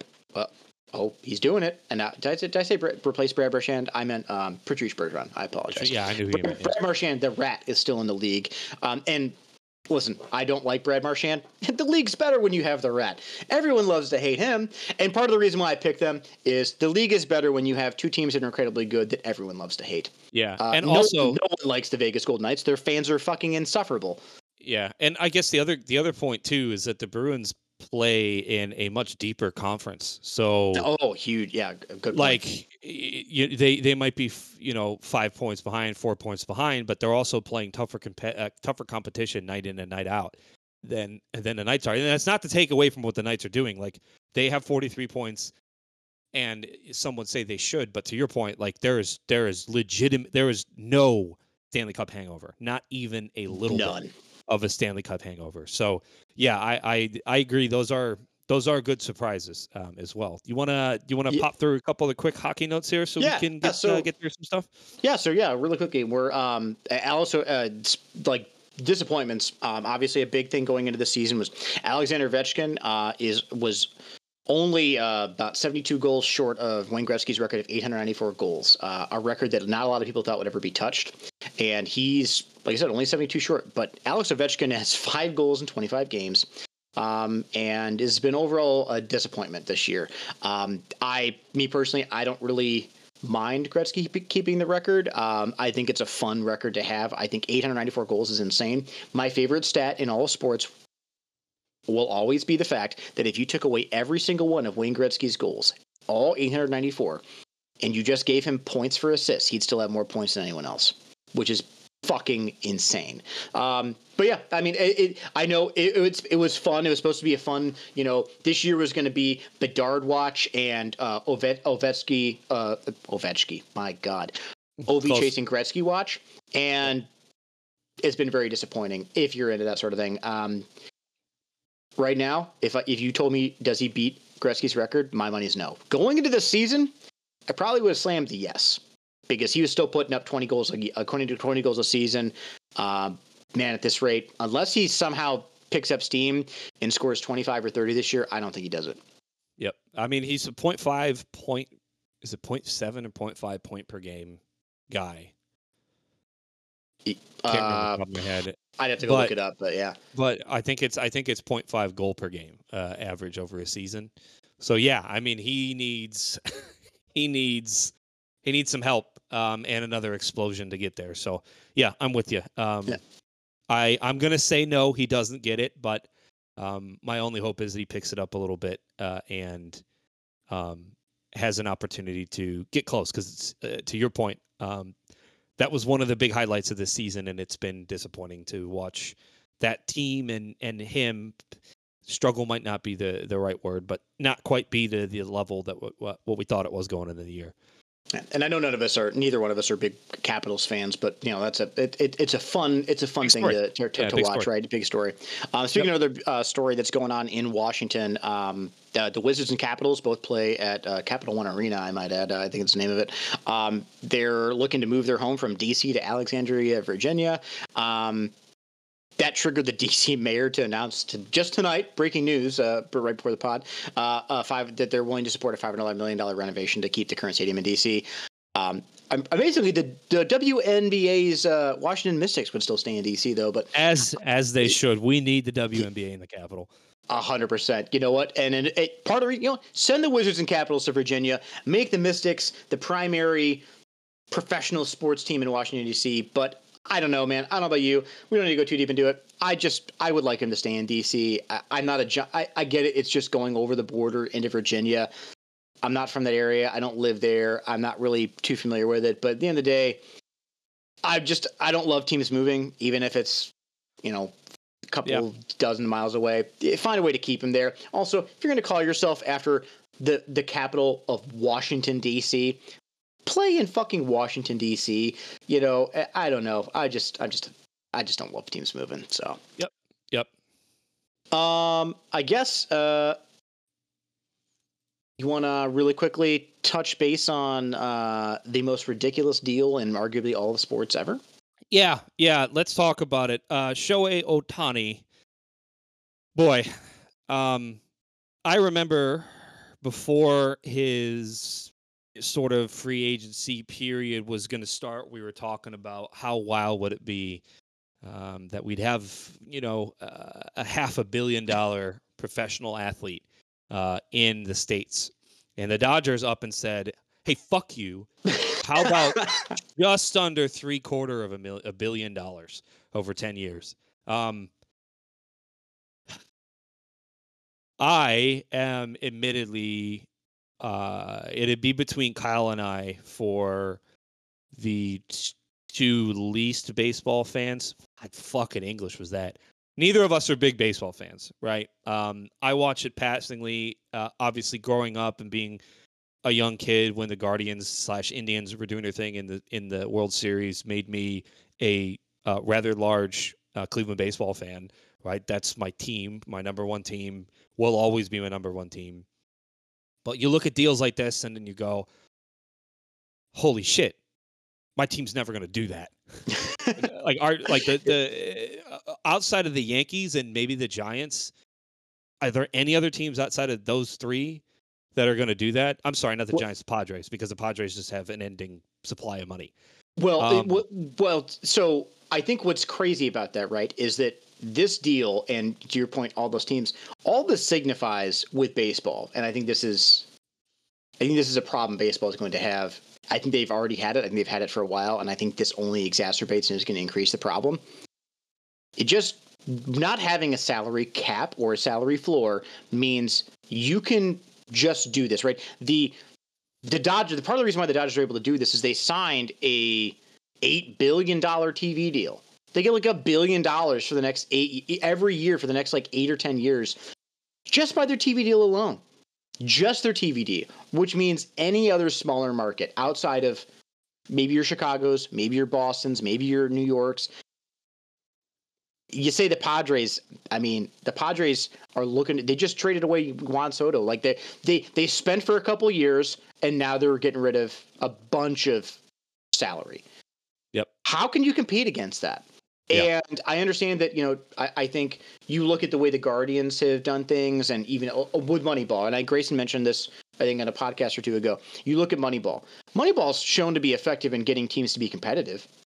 What Moneyball team has won the World Series? The Guardians certainly haven't. The A's haven't. The Rays have come close, but haven't, right? And I think where you find a good middle ground is playing Moneyball, but throwing a little bit of money around can get you a victory. And to be fair, throwing money around doesn't always guarantee a victory. The Yankees haven't won one for a while. Yeah, and more than one guy does not make – they make a huge difference for the team. One guy will not win that team a World Series. There's no single player that can win – ever, and there never will be, because Frankie Lindor going to the Mets proved that, right? When Francisco Lindor went to the Mets, $300 million, no championship. No one player is going to get a baseball team a 100% guarantee. But to your point, these teams aren't just spending that money on one player. No, they're not going to spend $700 million on more than one player, but like. They will spend exorbitant amounts of money on all the best players to get them to the biggest markets, to give them the chance to be the guys that make it over that hump. So, it's wild, and we're starting to get into soccer money. It's starting to become soccer money. So, good on Shohei. It is incredible to watch him. We're watching history, but $700 million is fucking ridiculous. My hope here is that Ohtani stays on the field and is healthy and dominant for a long time, because what I don't want to have happen is people look back and Ohtani's career is defined by, did he live up to $700 million? Because that's all we're going to you can. That's, I mean, I hate to say it, but Ohtani is he the most, I'm trying to think the best word, he might be the most interesting and electric player baseball has seen, in like 20, I borderline want to say ever, just because of the uniqueness of him. But I know that some people are saying, it was much watch TV when it was McGwire versus Sosa, or I fully understand that there's might be an appeal there. But how can one man live up to $700 million? I don't know. I don't think it's possible, right? I think and I might add, it's also a $700 million deal that's deferred. They're literally going to pay him like peanuts for like the next 8 years or something like that before they actually have to pay him. He's going to get like a lump sum at the end of this contract of like $600 million, something crazy like that. He's getting like $2 or $4 million per year. It's absolutely crazy. I do think, to your point though, it is. You're always going to judge him against his dollars now. Oh, yeah, 100%. Yep. And I also think that I don't want to see him get injured, because he's so good for the sport. He's so fantastic. I do love the fact he's going to a competitor.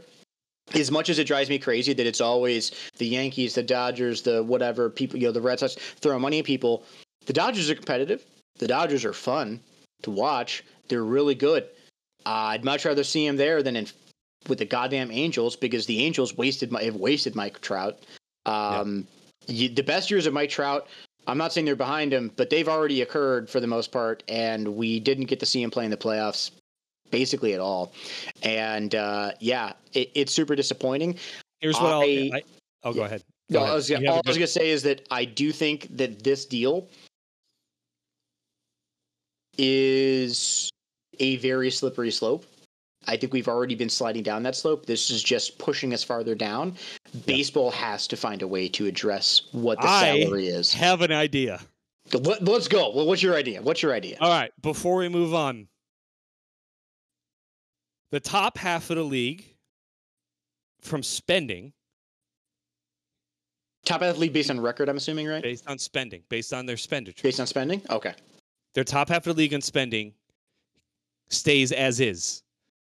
The bottom half of the league is given a large sum of money from the MLB to purchase, distribute, and monitor PhDs. You mean PEDs, not PhD degrees, PEDs? Sorry, did I say PhDs? Hell yeah. PhDs. Nice. PEDs. So that the bottom, Harvard, let's go. So bottom half of the league is all juiced up. So let's juice the bottom half of the league, give him as many steroids as possible, and then let the top half of the league beat it with money. I just solved baseball. Wow. Okay. All right. You know what? Fuck it. I'm in. Now, let's go. I thought you were going to go. We were talking the other day of the in-season tournament with the NBA. Major League Baseball. Fuck it. Let's bring in relegation. That's where I'm fine with it. You want to talk about a sport that could use rubber ducks to be in. You want to talk about relegation? There you go. Hey, Guardians, you don't want to spend enough to compete? Fuck it. Maybe the Pawtucket Patriots are going to fucking... Yeah, let's do it. Let's go. I don't know what the solution is because I'm not smart enough to know what the solution is. But for the fuck's sake, the fact that, my God, Shohei Ohtani is going to make more in 10 years than the Guardians spend in payroll in like 5. It's one of those scenarios where the more and more that, and again, where it all goes back to, to your point, it doesn't buy you a championship. But how do you feel as a fan of the Athletics are going to Vegas, so fuck Vegas. But how do you feel as a fan of the Guardians, the Reds, the Pirates, the Baltimore Orioles, the Tigers, the Twins, any of these Midwestern, smaller how do you feel as a fan of those teams knowing that your team is going to have to scrape and draft perfectly and commit trades, and any player that any of the top 50 players by salary, you more than likely can't get? That is very disappointing. Right? Where other sports, a good example is hockey. I mean, the Flames traded one of the best players in the league, Matthew Tkachuk, to the Florida Panthers. The Florida Panthers, a bottom dwelling team for a very long time, very poorly run franchise, traded for one of the best players and most electric players in the league from Calgary, a hockey mad town. Connor McDavid, the best player in the world, plays in Edmonton. Connor Bedard went to Chicago, but not every good. Joe Thornton played 20 years in San Jose. Like, you have good players all around. And trust me, the salary cap creates its own problems. I fully acknowledge that. We see it in basketball. We see guys forcing themselves out to get more money because they know the salary cap's going to hinder them with their current team. All that, right? There's problems. But baseball is the only sport that's a problem of where unless you live in 5 markets, and that's being generous, you're never going to have a generational talent unless they're Jose Ramirez, who takes less money and longer years to stay with the franchise he loves. And Jose Ramirez's don't exist anymore. They're one out of hundreds, right? And also, Jose Ramirez was not a generational talent when they found him. They made him into a generational talent. They made him into a guy like that, and he appreciates the Guardians for that. So. That being said, when we're talking about sports fandoms and teams we care about, I have a question for you, Jason, and we're gonna have a discussion about this. Not counting your favorite teams, right? So no Pittsburghs, no Steel, whatever, and same thing, no Browns. What's your favorite team to root for in the Big Four that is not your favorite team? Your second place, your soft spot, right? We talked a little bit about Vancouver and Buffalo. Who do you got there? So Let's do football first. Do you want to do football first? So yeah, football first. Football first. I have kind of a weird one. This one took a bit of a hit a couple years ago, because it was really tough to have a special place in fandom for that team. But growing up next to Kyle, for a good portion of my life and formative years of my life, a man from Florida, I had a soft spot for the Tampa Bay Buccaneers. The Buccaneers have always, for a long time it was the St. Louis Rams, but that can't be a thing anymore, because I'm not going to root for the Los Angeles Rams. I'm with you there. But yeah, it's the Tampa Bay Buccaneers. I mean, Mike Allstott's one of my all-time favorite players, just because it's fucking Mike Allstott. But yeah, a couple years ago, kind of put that on hiatus when Tom Brady went to the Buccaneers. But now that Brady's gone, I can look at the Buccaneers and go, yeah, let's go, Buckaroos. So yeah, they're it's a little bit different in football. I'll have a little bit more of fandom, I guess, for the other teams. Football is tough for me, but yeah, it's the Buccaneers for me in the NFL. Joe, man. I'm going to bring up Buffalo here. It's the Buffalo Bills. There are so many similarities between the city of Cleveland and Buffalo. Not just in terms of, culture and architecture and style, weather and regional positioning, but there's that kindred heart of just being kind of like the ugly duckling, the redheaded stepchild, the forgotten soul, in a way. They're a Rust Belt city, much in the way of Cleveland and a little bit like Detroit, that just kind of shares this shared misery of just a very beaten down soul. And it's a city that's coming back a little bit. And I think you can see that in their love of their sports teams, right? The Bills fans are diehard. They're a lot of fun. Bills Mafia is great. They're also, you could make the argument, is it worse to lose 4 straight Super Bowls? Or is it worse to never go to one like the Browns? And man, the Bills fans can make a compelling case. But no, I will more than likely always root for the Buffalo Bills against almost anyone they're facing, right? Other than the Browns. I'm a diehard Browns fan. But there's not really anyone else I could really think of that I truly get behind. There's obviously, I will say the Lions were close. I almost said the Lions. But I just really love the city of Buffalo, so I'm gonna pick Buffalo. I like it. So if we had to go, then let's go. I think a league that's a little bit easier to pick another favorite, and that's going to be the NBA, right? I think the NBA, especially the way the league is now, with a lot of your attention being paid almost to the players themselves, right? I'm not saying I know our fandom is always going to lie with the Cavs no matter what, but the NBA has done. Some could say a good, some could say a bad job. I think it's a positive overall that you can root for a player and follow their career, and just means you're a fan of different teams sometimes. So who do you got over there that you have a soft spot for? Mine's the Timberwolves, because growing up, my favorite player in the league growing up, really outside of LeBron, and I think that's the obvious one because we're from Cleveland and we got a chance to watch the majority of his career here. I loved Kevin Garnett, just his intensity, the way he played the game, the way he kind of just showed up, and everything he did was like a big fuck you, right? His blocks, his dunks, his intensity, the way he talked. I loved Kevin Garnett. And he was a walking attitude. Yeah, and I just kind of stuck with the Timberwolves since then, and now they've got Anthony Edwards and they had Cat. So yeah, I mean it's a weird one, but I've always kind of just liked the Timberwolves for that reason, and I like it when they do well.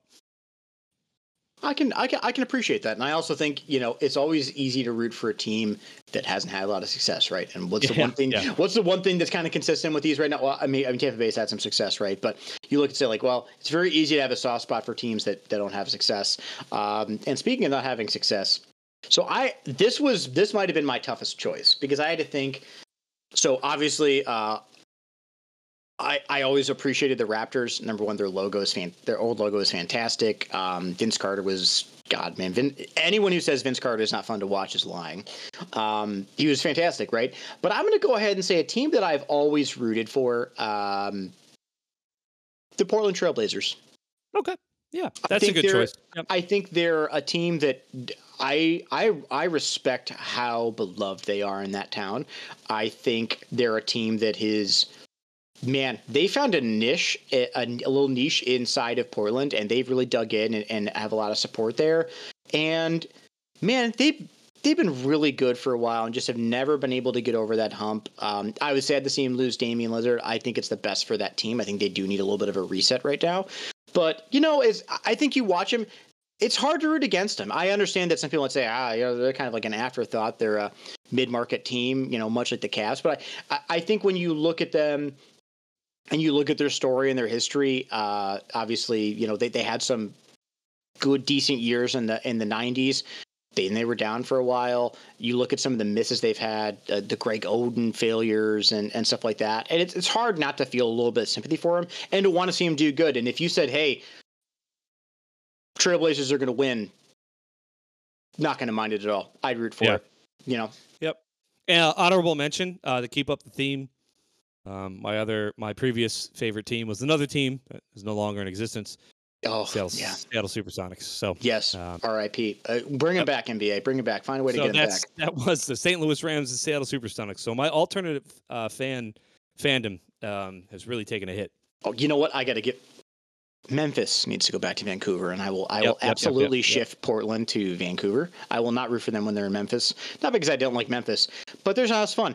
Bring back the teal. Bring back the crazy grizzly bear grabbing the basketball. Bring back the indigenous peoples painting trim on the jerseys. That was fantastic. Go back to Vancouver. Bring it all back. I loved that design because it also fit very well with the Canucks at the time. So go ahead and get back there.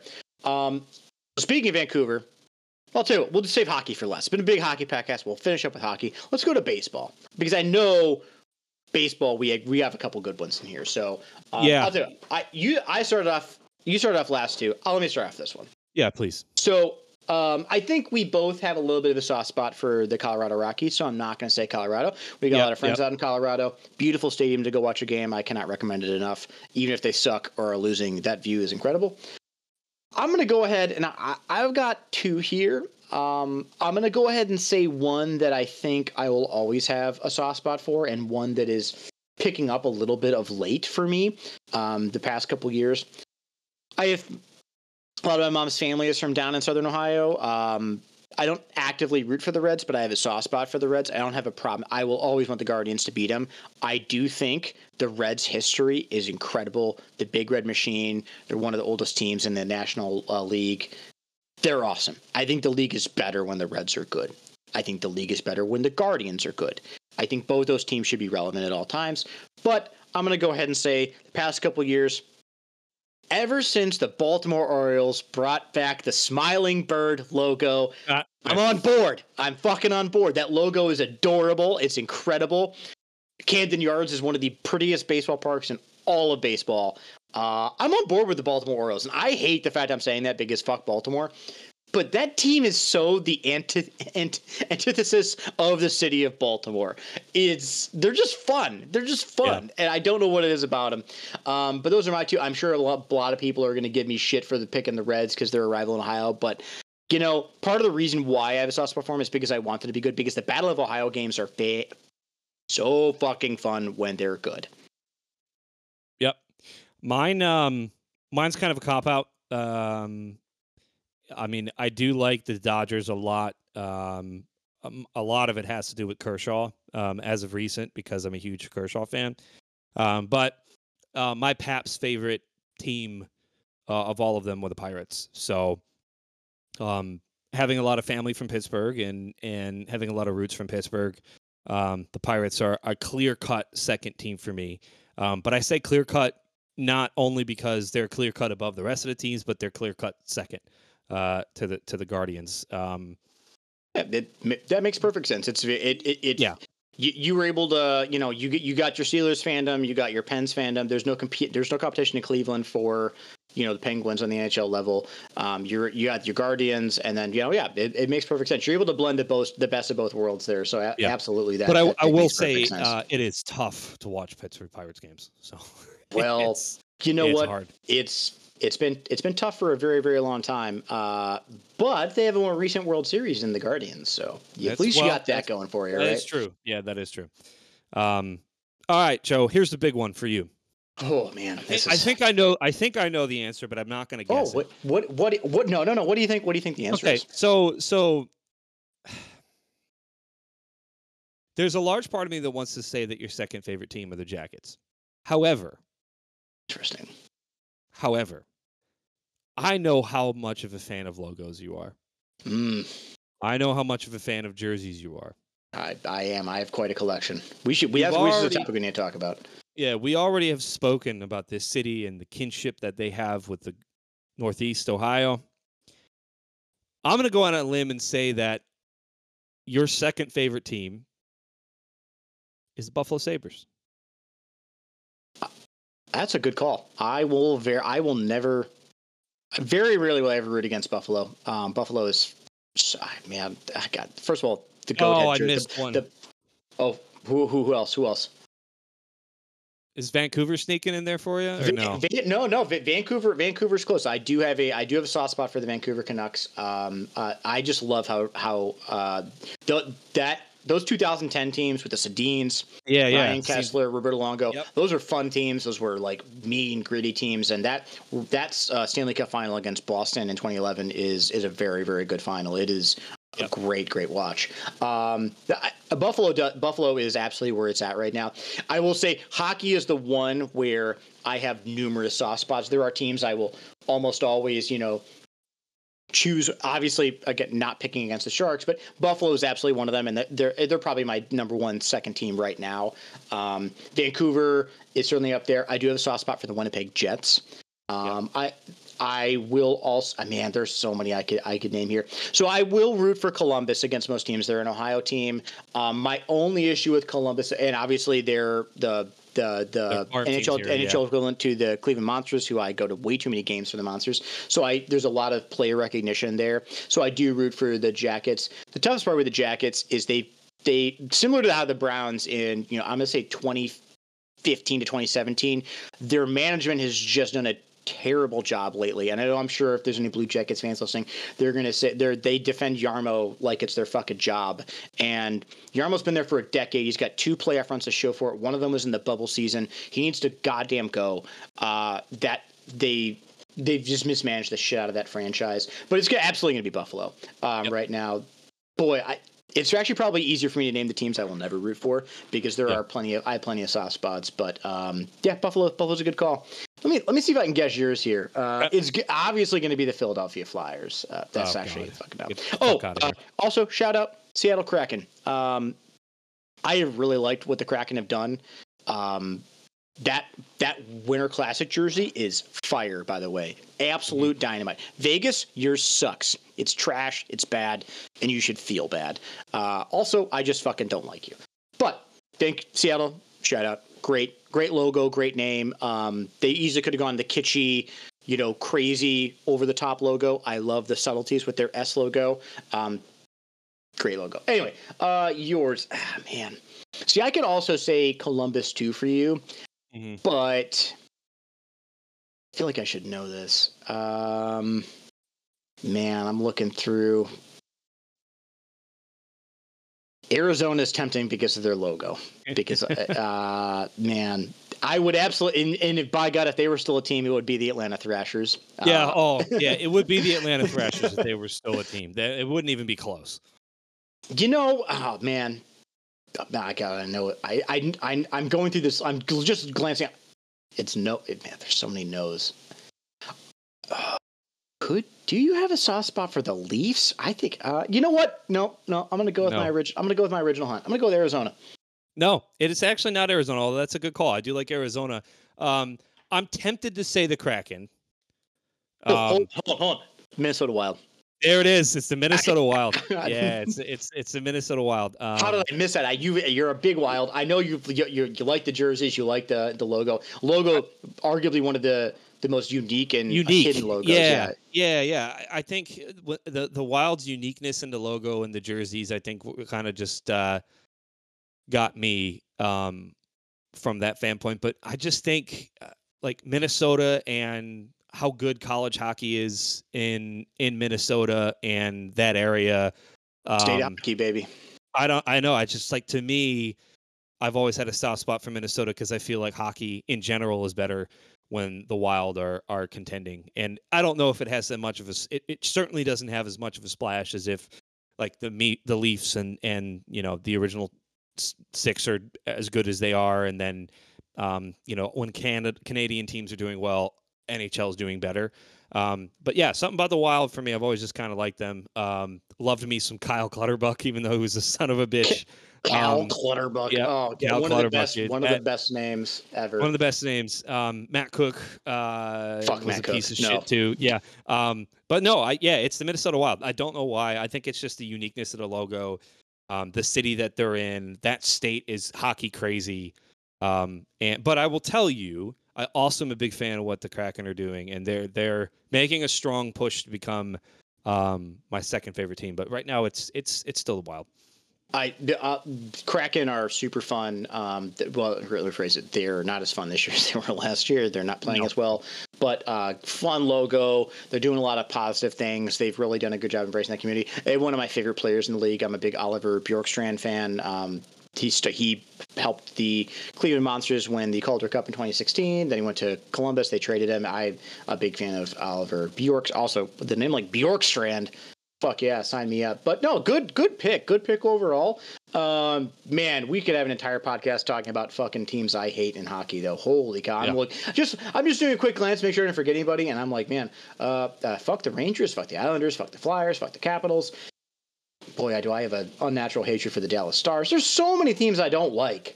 Fuck the Kings. And I'm going to say it one more time. Fuck the Vegas Golden Knights. I'm not going to say a fuck you, Jason, because you're my partner today. So I'm going to give you good old fuck you, Vegas Golden Knights. I hate you and your shitty fan. To be fair, they're good for the league. I'm glad they're there. Their fans really show up. I just fucking hate them. They're annoying as shit. Yep.